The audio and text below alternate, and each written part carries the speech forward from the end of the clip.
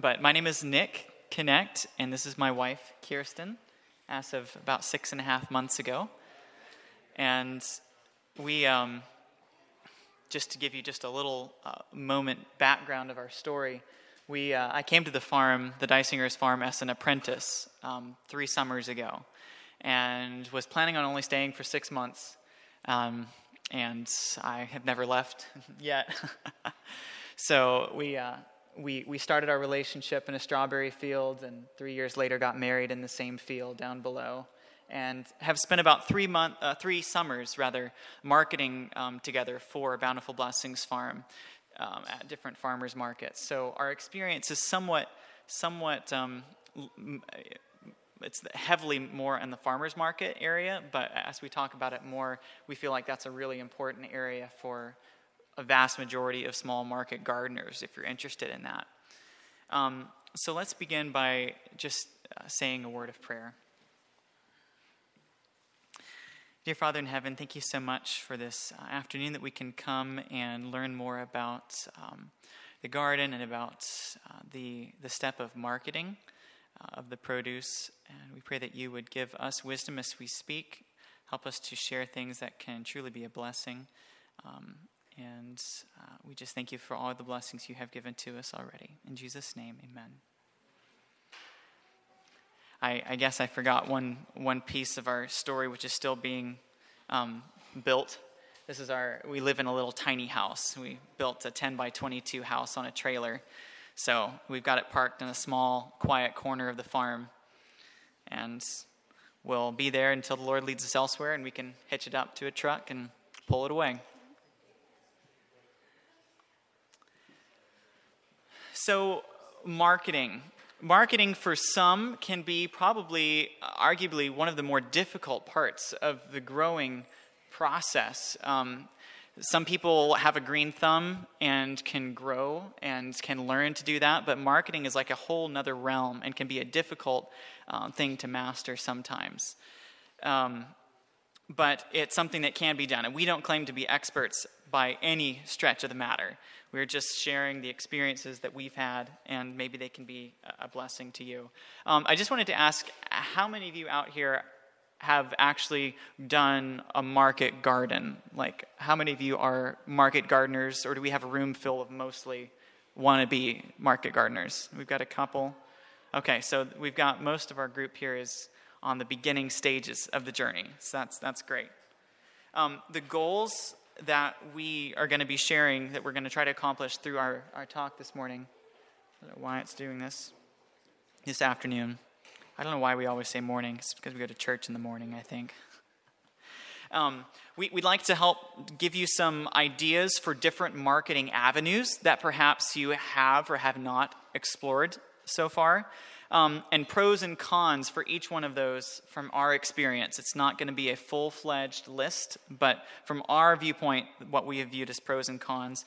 And we'll also spend a fair bit of time on some practical tips for farmers marketing. And as I mentioned before, farmers markets are a great way for just about every size and scale of a market garden to move produce. You know, whether you have a CSA, whether you have an online market, it's almost always can be advantageous to merge that with a farmer's market or have a farmer's market in addition to that. And so there's some tips and things that we have learned in our farmer's marketing experience that hopefully will prove helpful. So first, we're going to go through a list of some marketing options. So the first one that we have is, I don't know what's going on here. No, it's going blank. The first one that we have is the farm stand. And ironically, it's actually one that we have never actually done much with. But this is more dependent on your location. For us, we live over an hour from any sizable town where we go and sell our vegetables. So a farm stand where you have a little stand on your farm and people can come and buy from it, that for us hasn't been a viable option. But it can be depending on your location. We aren't going into pros and cons now. Yeah, we'll get to those in a minute. You can just go through the Okay. list. So our second one is farmers markets. And then we have CSA, online markets, restaurants, wholesale, which that's a pretty broad list. So these are the things that we are going to cover, the different marketing options that we will cover in this. So the question is, which one is best for you? An important thing is to assess your goals. What do you want from your farming experience, from your marketing experience? Is what's most important to you dealing directly with the customers and having that customer relationship and getting to know the people who eat your food? Or are you more attracted to the production and the more profitable wholesale options? Both are great, but how you want to go about your growing, what your goals are, is going to affect how you're going to market. Another thing is assess your location. And like I already mentioned, for us, we live an hour from where we sell our produce. So things like the produce stand or farm stand isn't an option. So you've got to look around you and see how far you are from town and what's going to be the best option for you. And going kind of along with that, assess your market potential. You know, what farmers markets do you have around you? Or where's the nearest farm-to-table restaurant? Just kind of look at what's around you, what the competition is, what other farms there are. And those are all things that are going to play into which marketing of the list that we gave you, or other ones. There's other marketing options as well, but which one's going to fit your needs best? So the first one we're going to talk about in just a little bit more detail is the farm stand. And just the most basic description of a farm stand is you have some sort of stand structure, normally is out at the end of your driveway on the road, and it's a system where people just drive by, stop by, and maybe you have it staffed and people purchase from somebody. Oftentimes they're just run on an honor system where prices, leave money in this box. Generally how that works. So some of the pros and cons that we came up with for this one is that one of the pros is that there's no travel involved, really. You do have to go to the end of your driveway, and depending on your method of getting there and the length of your driveway, that could or could not be substantial. Most of the time it's not. There's really no commitment because you don't have a box that you have to deliver to place A at time B. So there is a nice level of non-commitment there. There is flexibility of involvement as far as how much you want to be involved with the customer. If you're a real introvert and don't really gain your joy by interacting with people, you can set it out there, go out there after dark, midnight, put out your produce, and then you never have to see a soul. If you're a little more social, you can spend more time there and make it work that way. We think that of all the options that we were looking at, this is probably the lowest pressure because, again, if you don't have produce, you just don't have to put it out there. And especially if you make the habit of going at midnight, you don't even have to see anybody. But hand in hand with that low pressure comes unpredictable sales, especially if you aren't consistent. The people you might have stopping by, if they can't count on stopping by your place and finding produce, you may lose some customers that way. It is potentially disruptive because you have potentially large numbers of people coming by your farm, and we experience this on our farm. I see Dad having people come and stop by and oh, we just wanted to ask you this, and it can be disruptive for actually trying to run your farm. And it is very location dependent. It may work well for you. It may not work well for you, as we previously mentioned. So the farmer's market, I'm sure everyone is familiar with that. You've either been to one or gone and sold your produce at one. So you set up at a designated time once a week normally. And some of the pros and cons that we see for that, you have lower growing pressure. You don't have to have a certain thing at a certain time. You put out on the table whatever you have. And so it is a lower growing pressure. You have the ability to have more one-on-one interactions with the customers. If that is important to you, you get to invest in the customers that come. For us, we have a core customer base that come every single week. And so you develop those relationships, which is very rewarding. And something that's kind of unique with the farmers market aspect is you get a higher dollar for the items that you're first to market with. So like if you're first to market with tomatoes, for those weeks that you're first there, you get a higher price because you're the only one. And so that's something that's kind of unique to farmers market, whereas if you were wholesaling, you would just have to charge whatever they were asking or whatever the going rate was. But there is a changing prices depending on the season, and if you are able to tap into that, then you can get higher prices for things.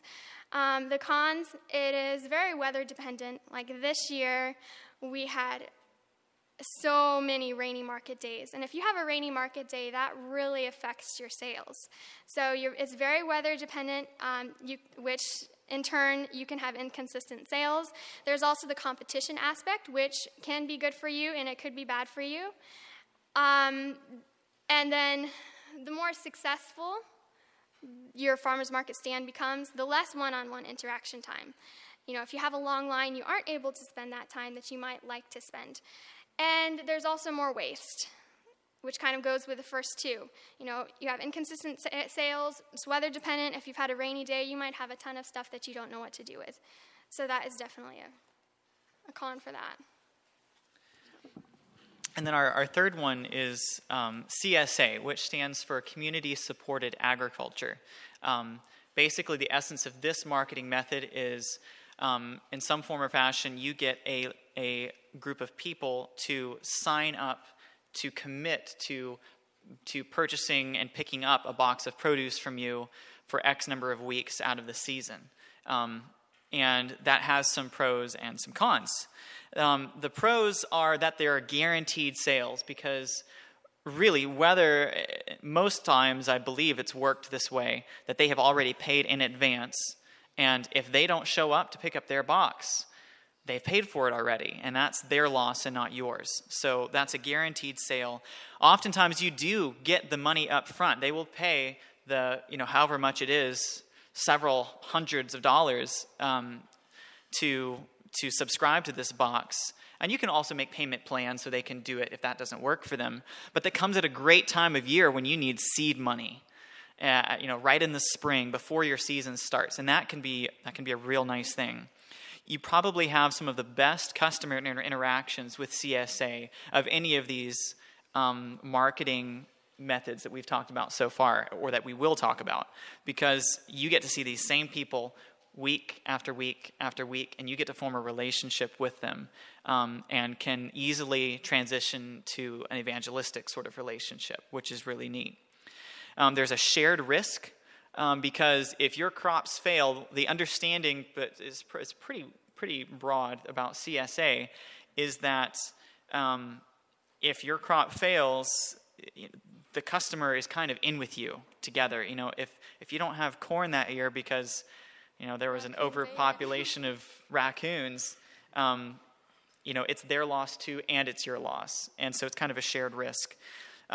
Once you make the initial marketing endeavor to get your CSA subscriber list, as far as CSA goes, you don't have to do any more marketing the rest of the year. So you can just grow, and that can be an advantage. There's less waste because you are harvesting exact amounts for exact boxes. There are some cons. It's higher pressure. It can be quite high pressure because you have people who have paid you, $500, $600, $700 for your subscription, and you got to be committed and can deliver to make the value of that box what you have made it sound like it's worth. There's more planning required because you can't just have a lull in the season where my first planting of squash is out and my last planting is still 2 weeks away, and that happens to all of your crops. You can't have an empty box for too many. You can't have an empty box. you're also forced to focus on variety as compared to high profit crops. I have heard in some different seminars that broccoli particularly is one of these crops that when you run the numbers on broccoli per square foot of garden space and input, it's very difficult to make any money on broccoli. And if you weren't doing a CSA, you might choose to, hey, let's grow lettuce there or something. But the CSA customers want broccoli, so you have to grow it. And so your focus becomes much more on variety and less on the crops that can get you the most bang for your square foot in your farm. So we do want to emphasize CSA because we feel like that is a really beautiful opportunity for witnessing and evangelism. And so if you want your farm to be more evangelistic and more of a ministry rather than a business, we would really encourage you to consider this option. Not necessarily to start out with, you might start with a farmer's market or something, but it is a great thing to work towards. And you can start small. I was thinking back to our first season, which I don't know how many years ago, I think we had 12 CSA members, and, they became family. We had one lady for Christmas and another for Thanksgiving. They weren't just our customers, they were our family. So don't be too intimidated. You can start small, and you can just do a handful of boxes a week. And actually, our market manager runs a CSA. She has a little garden in her backyard. And she has like 4 CSA members. And she's just delighted to tell us every week about what she had in her box. And so don't be intimidated by, even though it is higher pressure, people have paid up front, you can start small and work towards gaining CSA members. And it's really a beautiful option for marketing. So online marketing is something that neither of us has really had a lot of experience in. There are other people that have had more experience in this that I'm sure could share more than we know. This is something that our farm has done off and on through the years. We've had an online market, and we've just chosen to focus more on some of the other areas of marketing. So we don't have a lot of experience in this area. Yeah, so they have done it some even before I came around. So that, this is just a part that I don't have any experience with. But like she's saying, there is some. I don't have very many on there. I have more on my phone because I talked to Alan Seiler, the Seiler's Farm. They do online marketing quite well. And if this is an area that you really have interest in, I would encourage you to speak with one of them. So some of the pros that Alan shared with me, I was just talking with him.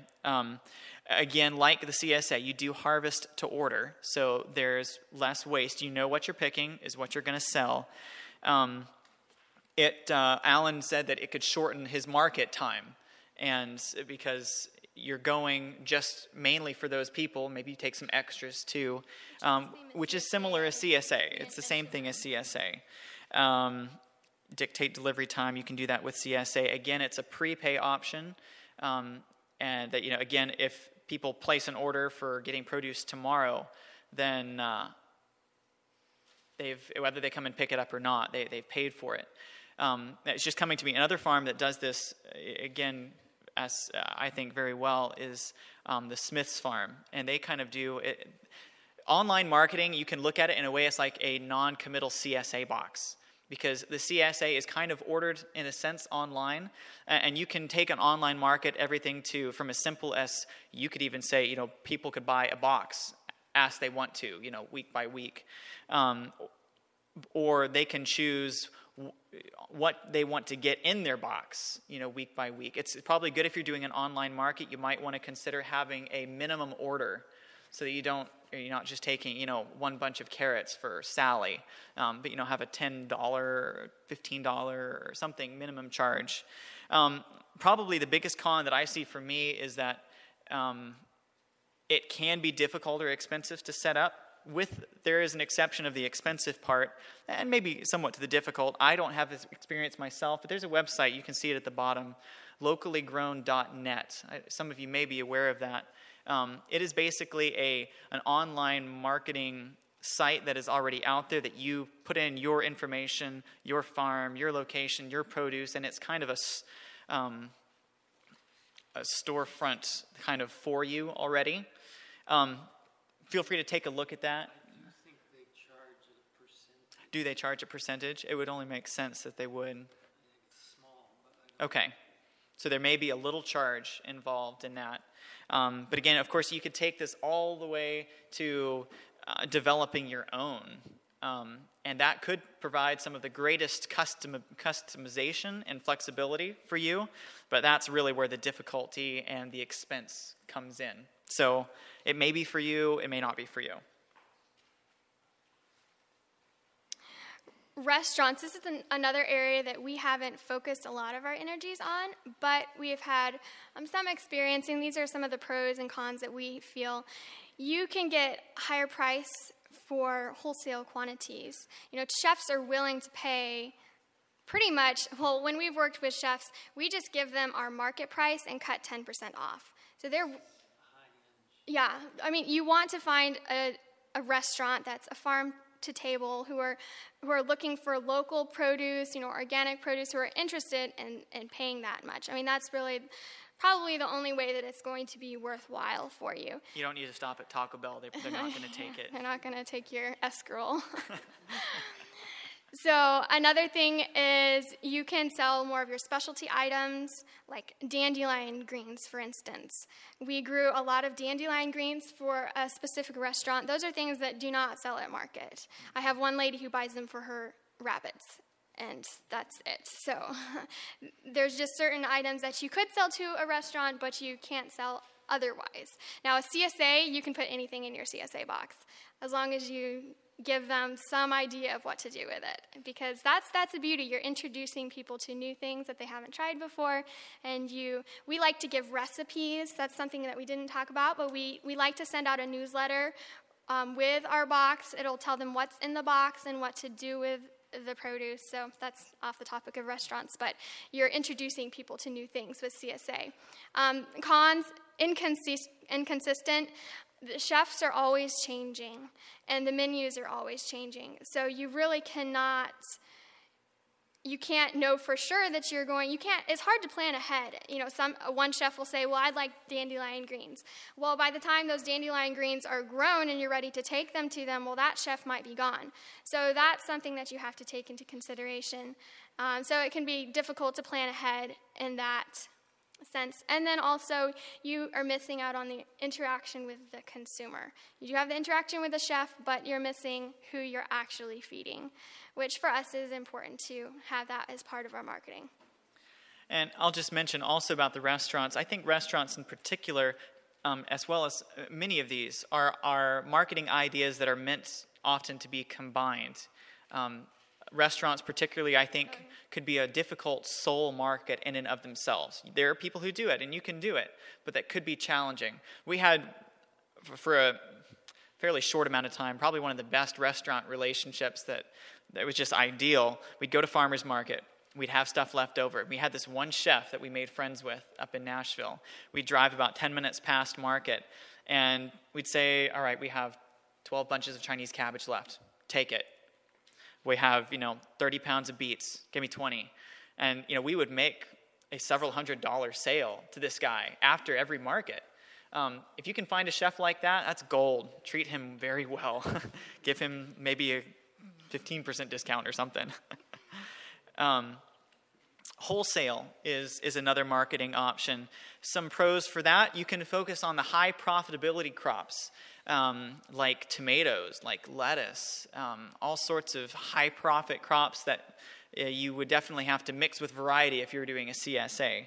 Your high profit will be cut somewhat because one of the cons of wholesale is that you get less return per item.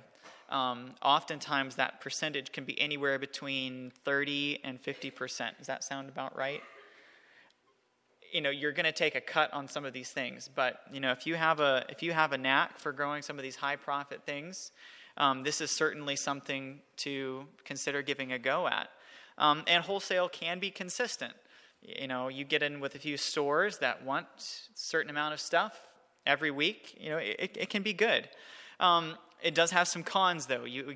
This is one of those marketing options where you don't have much customer interaction. unless you happen to see them when you're dropping it off at the store. There can be more insurance and other legalities, especially when you get into the larger wholesale markets, such as Whole Foods. I think they require like $1 million insurance. Oh, it's $2 million insurance plan of some form, and that's just something you have to consider. This one potentially requires more land.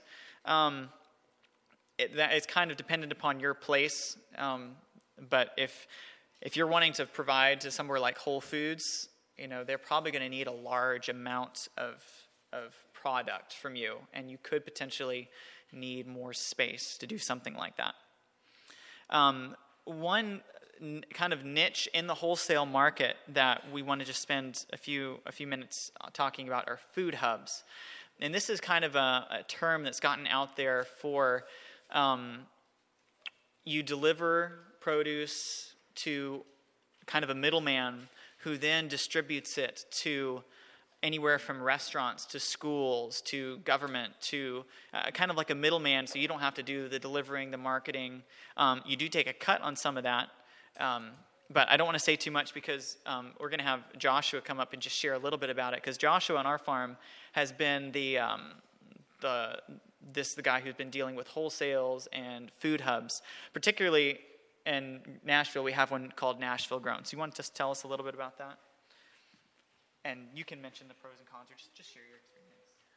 So they already mentioned about restaurants, and we haven't done much, as they said, working directly with restaurants, but we have done a lot through this food hub called Nashville Grown, and it's a man that started it.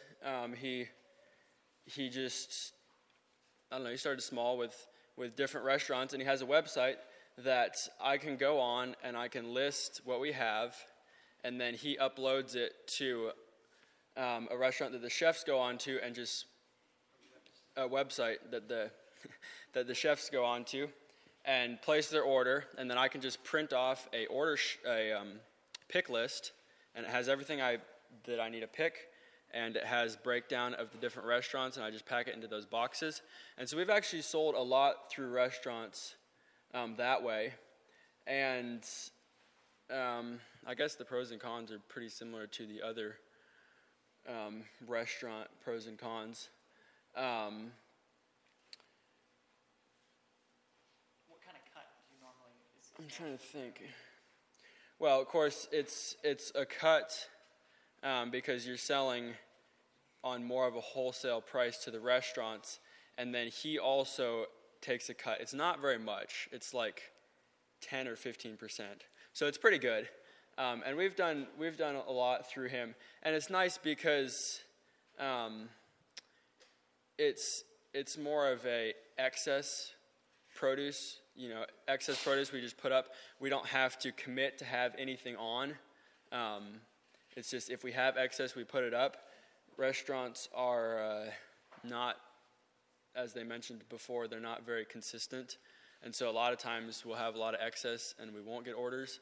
But a lot of times we'll get pretty good size orders.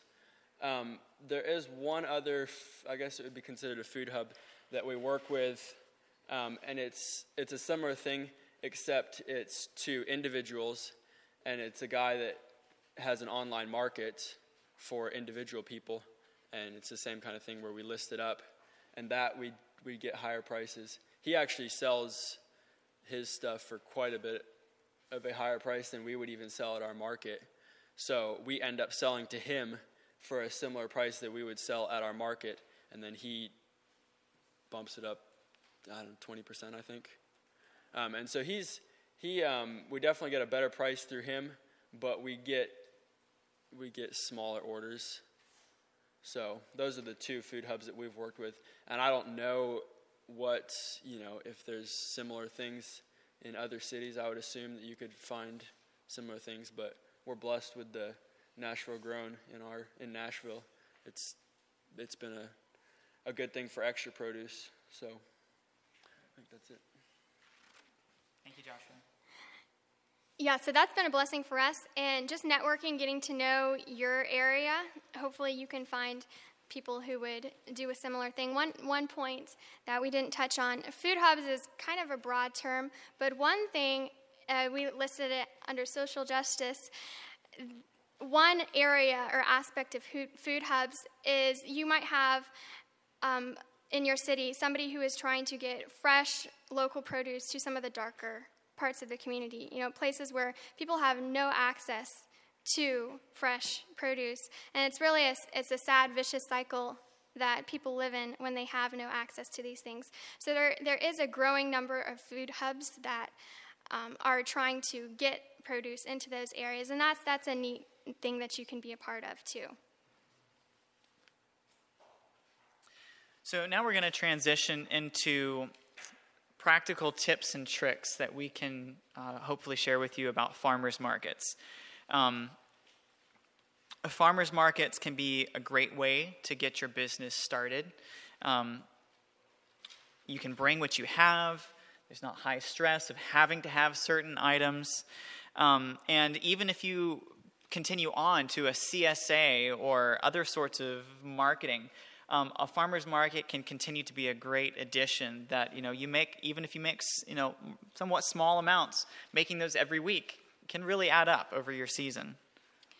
And another thing that I'll add is it's a great advertising tool. If you have a CSA drop-off at your farmer's market, because the other customers see people coming to get their produce, and they're like, oh, what is that? And so you get to tell them about CSA. We have gotten a lot of CSA members through our farmer's market. So combining the two together is a great model. Okay, just a few basics on how to choose a market. If you're starting at the beginning, lots of cities have multiple farmers markets. So which one is the best for you? You want to look for a producers-only market. That is very important. In our early days of farming, when farmers markets were not the cool thing to go to, you couldn't find producer-only markets. And that really hurts you when you have somebody next to you who's bringing in produce from the Amish, and they're selling their tomatoes for 50 cents a pound. I don't know, but just way less than you could ever afford to sell your tomatoes for. That really hurts. And so you've got to find a market that's a producer only. Another important aspect is a good market manager, and that's something that you're kind of out of control of, but meeting the market manager before you commit to a season is a great thing. Finding somebody who is invested in the market enough to put effort into advertising, because they're the ones that make or break the markets. They've got to put their hearts into advertising for the market, and just little things like not allowing people to start selling stuff before a designated time. If you don't have a market manager who sticks to that, your market everybody will be selling at different times, and people start selling earlier, so people come earlier. And so having a good market manager is very important. And like I say, that's something that you're not always in control of, and you can't always dictate who your market manager is. But if you do have a choice in markets, that's something that could play into which market you might decide. Another thing is a desirable location. You're looking for a market that's in a mid to upper class part of town that's family friendly. Our actually the only market that we have done this last season, it is in a park, and it's a great place that moms bring their kids and just hang out on the grass. People bring their dogs. It's a very desirable place for the whole family to come. So you're looking for, we've done them in parking lots before, and if that's what you have, then you make it good. But having a location that is more family-friendly helps with that. And also looking for a market that is large enough, that has enough vendors to attract people, not just a couple tents. Our market has about 35 vendors. Only 5 or 6 of those are produce growers, but there's enough tents, enough canopies, enough people to attract people from off the street. So that's important as well.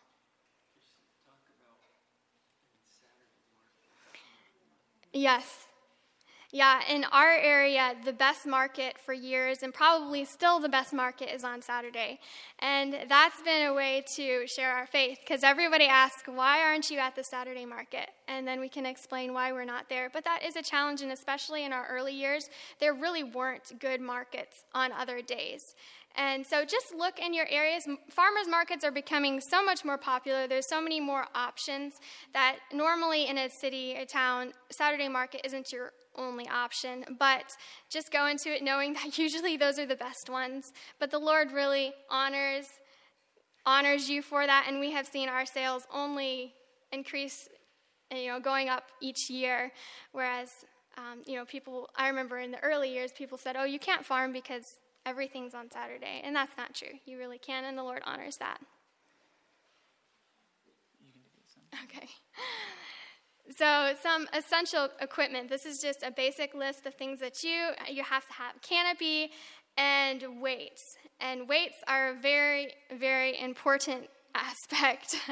Every year, we always have at least one storm that comes in and demolishes all the canopies that are not of any substantial quality. This one you can kind of see in the background. This was from this year, and it was actually sort of like a mini tornado. There was a whirl, and it came through the park right in the middle of Market and completely flattens at least 50%, if not more, of all the canopies.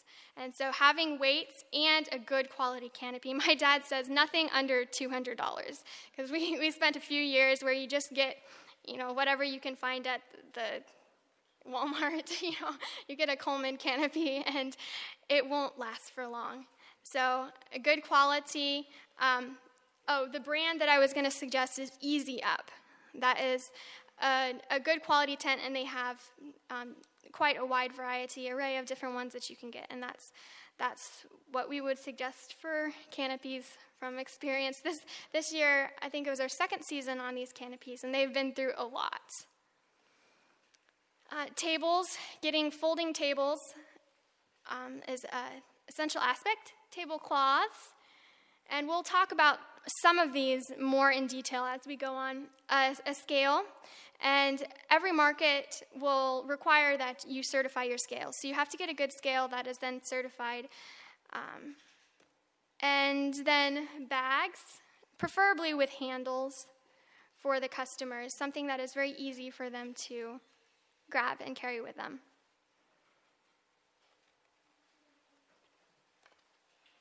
And some sort of banner or farm sign. So those are kind of like almost like you can't do a market without these sort of things. They're essential. We have another list of things that are helpful additions to perhaps in some ways take your market to the next level. We found that having bag holders that are spread throughout our table, it's a good thing. It's a good thing to give people a bag to put your stuff in. They can put more in it. Well, we have these ones at checkout, but we're not super happy with the way that we have spread bags out around on the table, but we've definitely found that having big bags around for people to put their produce in is good. But we have those same ones at our checkout register. It can be helpful for speed and efficiency to pull out a bag, put your stuff in it, here you go, when you have a long line. On these, they're a little bigger. So I haven't spread them around. You want to have bags. I had it later in the note, but you want to have bags in prominent locations, in several different locations on your tables, preferably next to things that are going to need to be bagged, like potatoes. So these bag holders are a little bigger, unless you just have a lot of space, which we normally don't. You wouldn't have that just spread around. So one thing that I've done is I've tied the bags onto the canopy in a way that you can just pull them off really quickly. So I just tie them onto the posts, and that's just something quick and easy. I have them right when the people walk through the door. I have them on a post there. I've had them on posts in the back, and also you can do the bags on a roll. That's also very easy to have throughout. But these ones with a handle, especially at the checkout, so they can put everything in a bag that's easy to carry. So we're going to move on through these pretty quickly. Baskets, boxes for displaying. We built some little rustic ones to kind of look farmers market-y. Price tags are really good to have. They're often things that go, if we don't have enough time, they don't get out. But we've been trying to do better this year because price tags are great for people to know what they're paying. People like to know what they're paying, just like I like to know what I'm paying.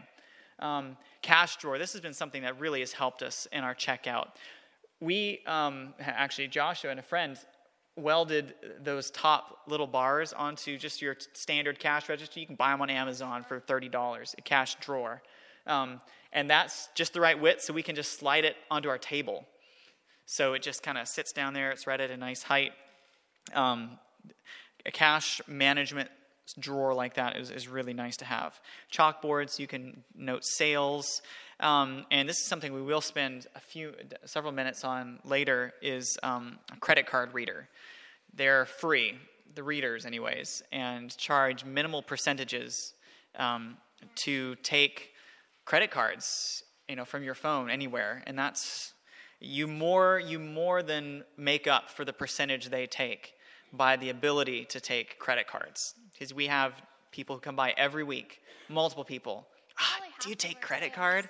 It probably is. We probably do about 50% cash, 50% credit card, and that's critical.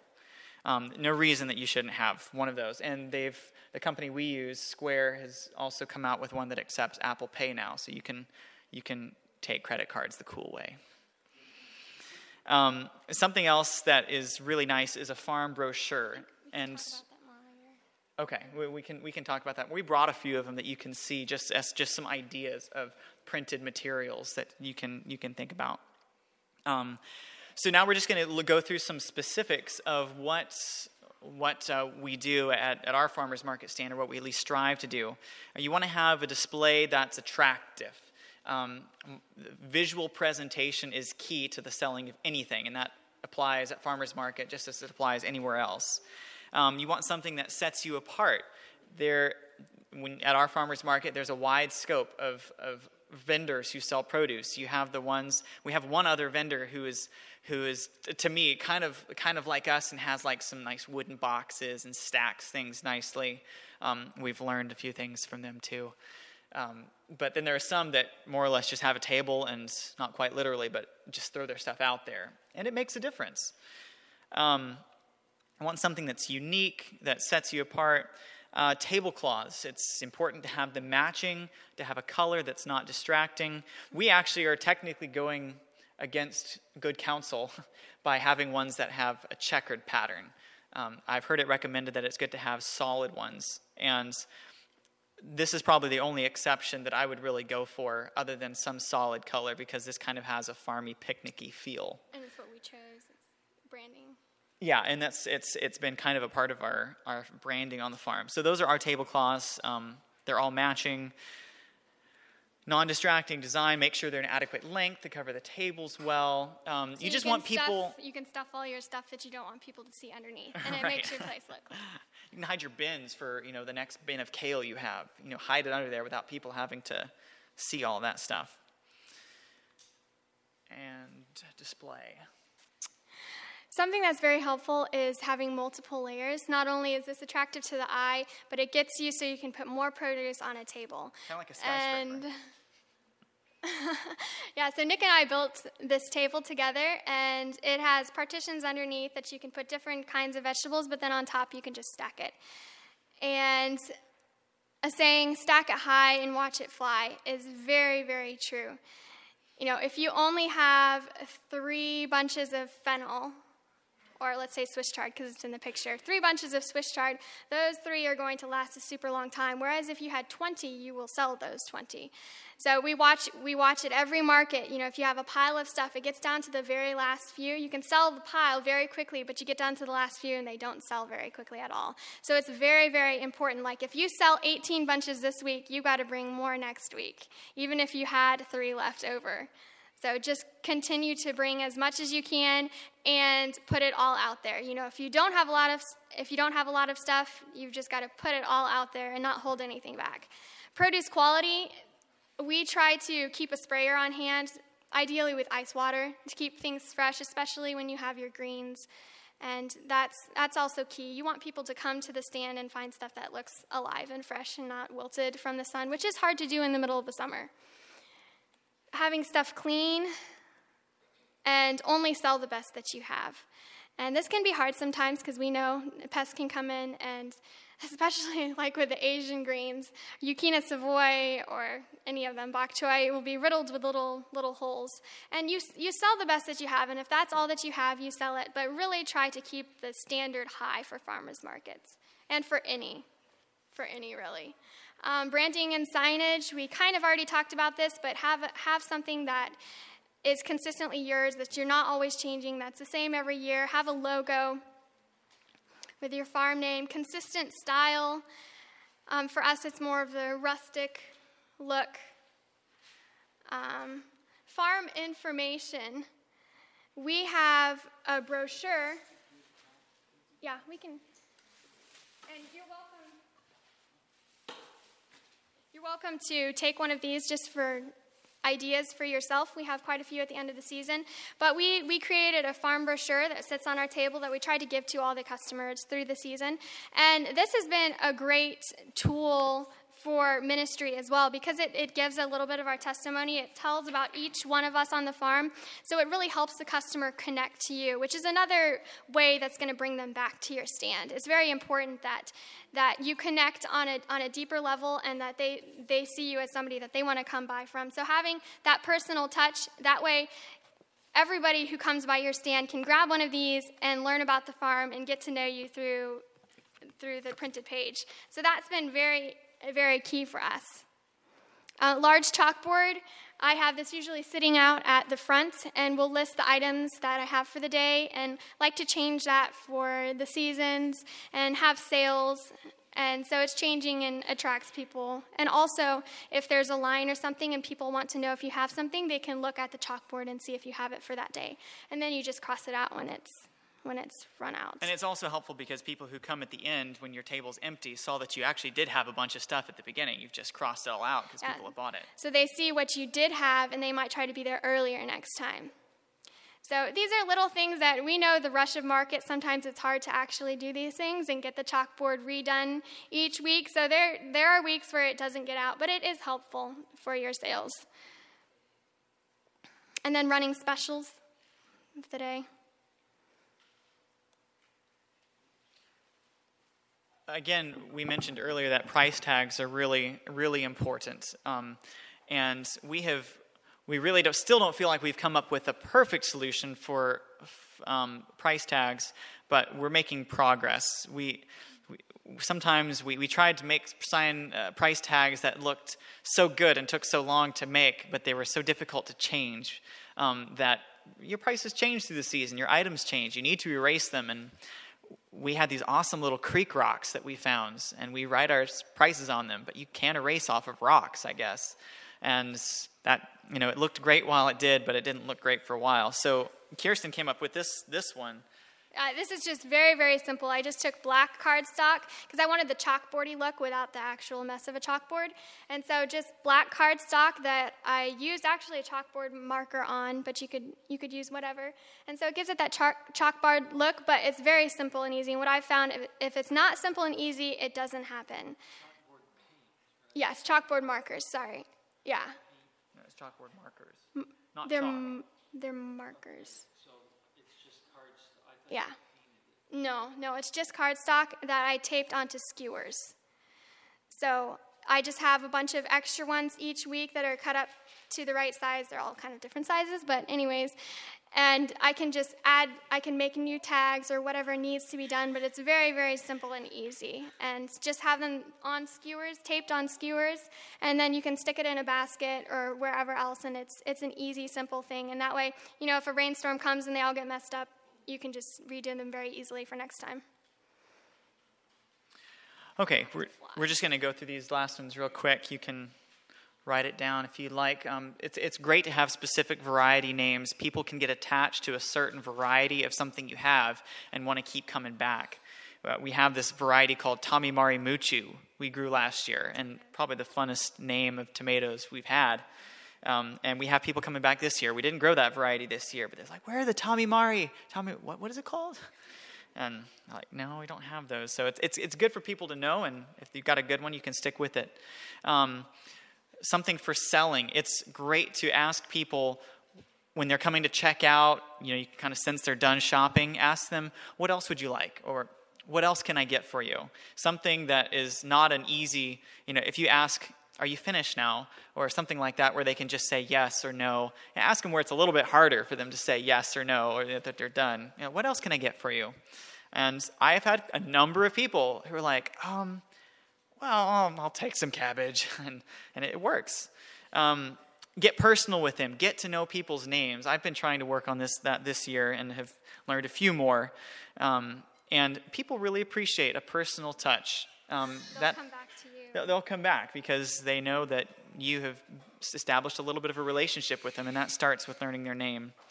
It's very helpful to know your produce, know how to cook it, especially when you have that variety that comes when you're a CSA grower. What do you do with escarole? And I'm like, ask her.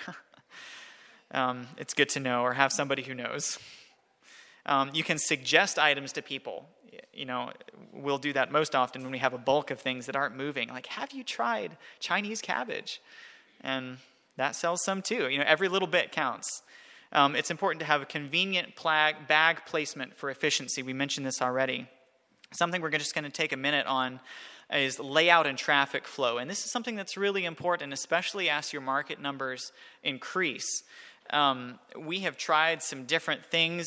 We now have multiple lines. We have 2 actually checkout locations, and sometime we whip out a third one. I made this little graphic just to visually explain how we've done this. Years previous, we had the same setup, but we had the 2 of the lines going right up the middle to the middle tables, because that's just how we felt like it was going to work well. But we realized there was congestion because we had this long line right in the midst of our canopy store, and people had a hard time getting from the left side to the right side. Blocked views. So what we did this year, and I think has worked really well, is we moved the registers all the way to the end. So now the line kind of forms outside of our little canopy store, and it leaves the middle open for shoppers to feel free to pick up stuff. Yes? I believe, are they 10 by 10? We have 2 of them. We have 2 10 by 10 canopies. And so I'm gonna show you a few other layout options. Sometimes, like the middle of the summer, our produce was kind of slim in some ways, and so it's better to have fewer tables and have it look like it's full than to have a bunch of tables and it to look sparse. That's something we'll even sometimes do throughout the market. As people buy stuff and our tables begin to look empty, let's pull back this table and combine the stuff so it still has a nice full look. So that's how you could, that's getting rid of 3 tables. That's a setup that we've done in just 1 canopy, where you still kind of, leave traffic flow free in the middle.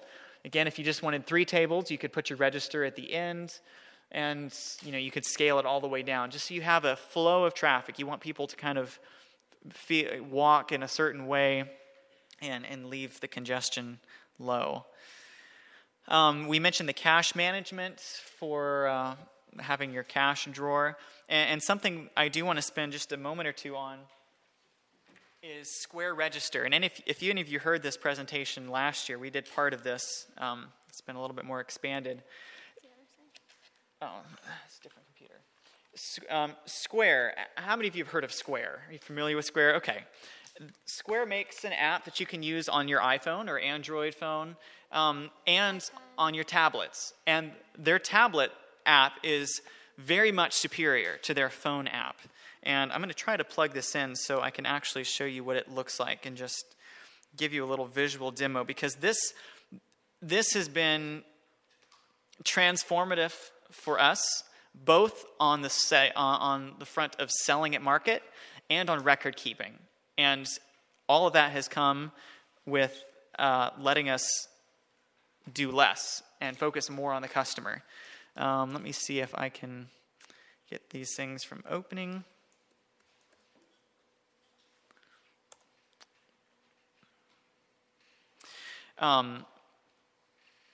Again, both on the phone and the iPad, the way that Square works, the readers they send you are free.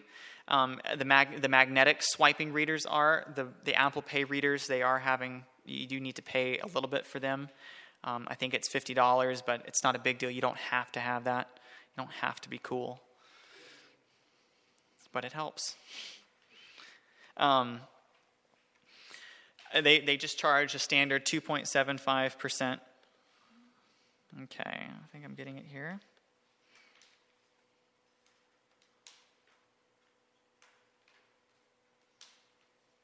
Where did it go? Okay, let me bring it over to this screen. Okay. So this is what Square Register looks like when you have it open on your iPad. This is how ours is set up. It doesn't exactly come like this. It comes with an empty grid of these items. So we've created items. You create items for the different things you sell. You create prices for those that have set prices. You can leave the price blank for those that you have sell by weight and the price varies all the time. So for instance, let me just give you a demo of somebody checking out. They've walked up and I can see in their arms that they have kale, Swiss chard, tomatoes, and potatoes. So I can tap kale. It's always $3 a bunch. So we just tap it. It's there. Tap it. It's there for the Swiss chard. It's all editable. We'll often edit things at market. Well, if we get there and the price is wrong. Tomatoes for us are by weight. So we weigh them. It brings up a screen. Punch in the price. $3 worth of tomatoes. And what did I say? Potatoes, which are on our second page. You can add multiple pages if you have more items. And they got $1.50 worth of potatoes. So there's their total, $10.50. And one nice thing that this does, not like you can't add yourself in your head, but if you're not having to think about that, you can more fully interact with the customer and engage in in talking with the customer without having this in the back of your head. The other nice thing that this does, so already this increased efficiency by doing this, when it comes to making the payment, you can hit charge, you can swipe a card, that's when it charges you 2.75%. Or you can just hit one of those buttons at the top for how much cash they give you. They don't charge a percentage at all on cash. It's just record keeping. And it gives you the most likely cash amounts that they're going to give you. They're either going to give you exact $10.50, or they might give you 11, or if it's not that, probably 15 or 20. And so you just say, okay, here's the 20. I hit 20. And on the next screen, it says $9.50 change. And so it makes it look like I'm a math whiz because I'm like, all right, your change is $9.50. Yes, I'm pulling it out. And we get at our market, especially during peak season, we'll get 100 sales, individual sales in the 3 hours that we're there. And this really, really helps to speed it up. You can send receipts. You can text and email receipts to people. You can issue refunds. You can issue refunds on people's cards. There's accessories you can get if you want like a barcode reader or an actual receipt printer. There are things you can do.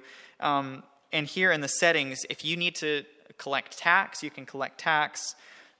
You can also, and this is a feature that hasn't always been there, it's better to have an internet connection of some kind, whether you share a hotspot from your phone or your iPad is connected to the internet, or maybe your market has internet. But if you don't, it also can work offline. The only thing that is bad is it can't check that to make sure that card was accepted. It'll read the card correctly. It gets the numbers right, all the time. If it doesn't, it'll tell you. But if for some reason their card is inactive or has a problem, and our whole season, I've come across that twice, I think. It doesn't happen much, but you could potentially be out of sale because you were offline. But you can do that. And connect within 24 hours? Yeah, I think that's right. You need to connect within 24 hours of making those sales to let them actually run through for Square to process the credit cards. So you get home, connect it to the internet, and it's fine. We've never had an issue with that. So that's just one aspect of it. Very customizable. The one other piece of this I didn't quite show you when I was checking out. You can have a set price, or you can have an item that has multiple prices. Price for our smaller head, price for our larger head. It just really makes it simple. The other really cool thing that I don't terribly have easily accessible here. Oh, look, there's my sale from today. It'll show us a list, and at the end of market, we can just swipe this over and look at this panel and see exactly how much we earned at that market, how much cash came in, how much credit cards came in, and we can see a full summary, and you can see how much you've sold. Of course, this is just an example. I've only sold one of these things, but you can say, man, we sold a lot of celery today. And this not only is on the iPad, but syncs to the Square website, which I don't have the opportunity to show you. But it keeps record of that, and you can go at the end of the season, and for your whole season, you can see how much money to the cent did you make on everything, on carrots, on everything. And that can be really helpful for planning for your next season. And you can see, hopefully how much better your market did this year than it did last year, and your whole totals. And it's free. I mean, you don't have to use the credit card reader part if you don't want to. You can just take cash. And it's just for that. It's an incredible, escaped me, management tool, record-keeping tool. Yes? The app is free. The service is free. The only time where you get charged is when you swipe a card. And if you choose not to do that, you won't get charged. You could put in a tax for that little amount, but we haven't chosen to do that. Yeah. So, it helps us week to week if we haven't been good at keeping record of what we've taken to market, so we can see, okay, last week we took 18 bunches of carrots. This week we're going to take 25. So it really helps week to week. It helps when you look back on the season, and it's been a huge, huge improvement to our marketing. So we're out of our time. We'll just take a question or two, just real quick. That's amazing. Where do you go to? Yeah, I'm sure it's probably not with Square itself, but another similar, perhaps, program. So the comment was that he was saying that the USDA, is it for those, if you just accept food stamps, period, and any... Do you have to can you accept food stamps plus other things too? Yeah, so he's saying that with the USDA, if you're... marketlink.com or something? Okay, so Google Market Link, potential for receiving the necessary equipment to do these kind of sales. Okay, it says it's not fancy like Square, but it's the same idea. So Dad just passed out some of our marketing materials from the past. That was a CSA information postcard that we did a few years ago, just to give you some ideas. We weren't able to find any of some of our more recent stuff for promoting the CSA and stuff, but that just gives you some ideas for your own marketing and advertising.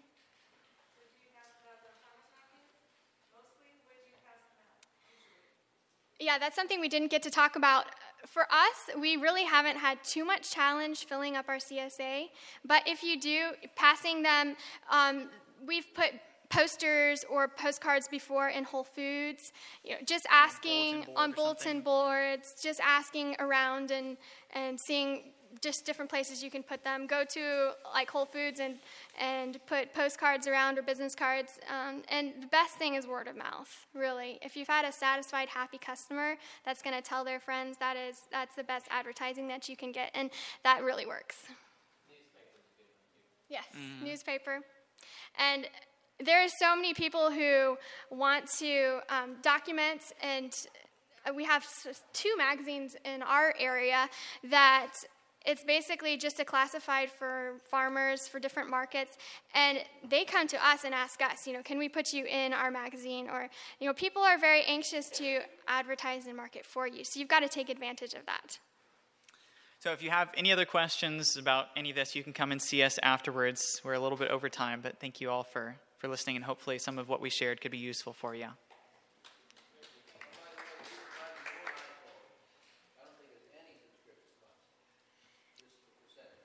Okay. He said if you provide your own iPhone, then there's no subscription cost. Thank you. You can see why we value these young people. The technology and the creativity. I've often said I don't know what my wife and I are going to do if we ever have to do it on our own someday. But God is good. He gives us what we need. This media was brought to you by Audioverse, a website dedicated to spreading God's Word through free sermon audio and much more. If you would like to know more about Audioverse, or if you would like to listen to more sermons, please visit www.audioverse.org.